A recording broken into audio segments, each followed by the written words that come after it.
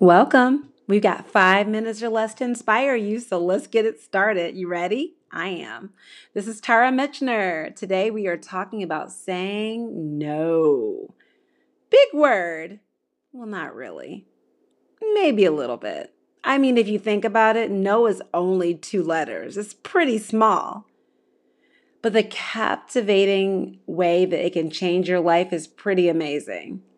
No. Okay, take that in for a second. Seriously. No. When you hear it, what do you think? What's the first thing that you think when you hear the word no? I'm going to try it again now that you're focused.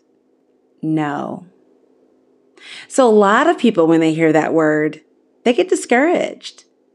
Some people feel anxious, fearful, frightened. Some people actually feel relieved. Have you ever had something that you were supposed to do, but you really didn't want to do it? And when the word no came around, you thought, yes, I'm so glad that I heard no. Well, a lot of us feel that way, but we don't always state it. So let's talk about that good old word no. It's the word that 2-year-olds use with abandon. One of the first words we hear them use, right? I know for me, my son, when he said no, he said it with fierce conviction. He said it with feeling in his face. He had like 2 teeth, but he could say no like he had a mouthful of them, okay? The word no is powerful to a toddler. So help me understand. What happens when we get older? Why do we feel more nervous about using the word no? More guilty? I think part of it is we're so used to people pleasing and saying the word yes, even if it's against us. We want to be nice. We want to be thoughtful. We want to be considerate. And if we don't really want to be that way, we do want people to think we're that way, right? Well, let's talk about it. I mean, no is pretty affirmative. I heard someone today say no is a complete sentence, and I love that because it is. But how often do we offer an excuse with it? How often do we say no, and then the next thing we say is a whole bunch of other words to explain our no away? Sometimes people can actually say no, and before they're done with their sentence, before the period even punctuates what they're trying to say, they've ended up saying yes because they didn't feel comfortable with denying someone an opportunity for something, or even denying themselves an opportunity to be free enough to say, no, thank you. I decline. Not interested. Not today.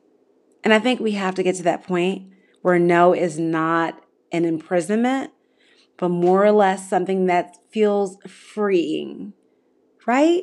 Why can't it be freeing? It should be. I mean, it's up to us, right? Our choices are our own. That doesn't mean that we don't have outcomes that may not always be attractive when we say the things that we say.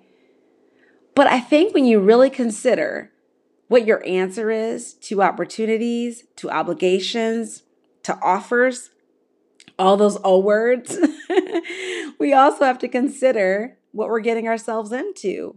And if it doesn't fit for you, it just doesn't fit for you.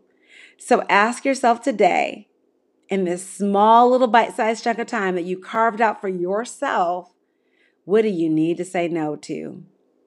What have you said yes to that's just not working out for you? Is it a job offer?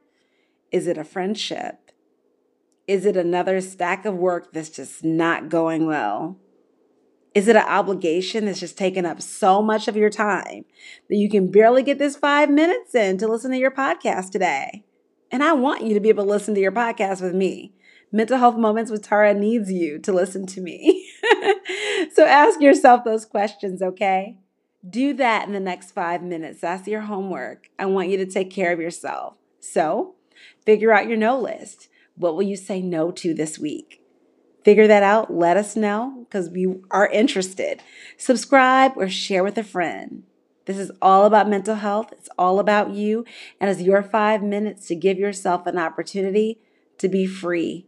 Free to think, free to have time to say no. Be well.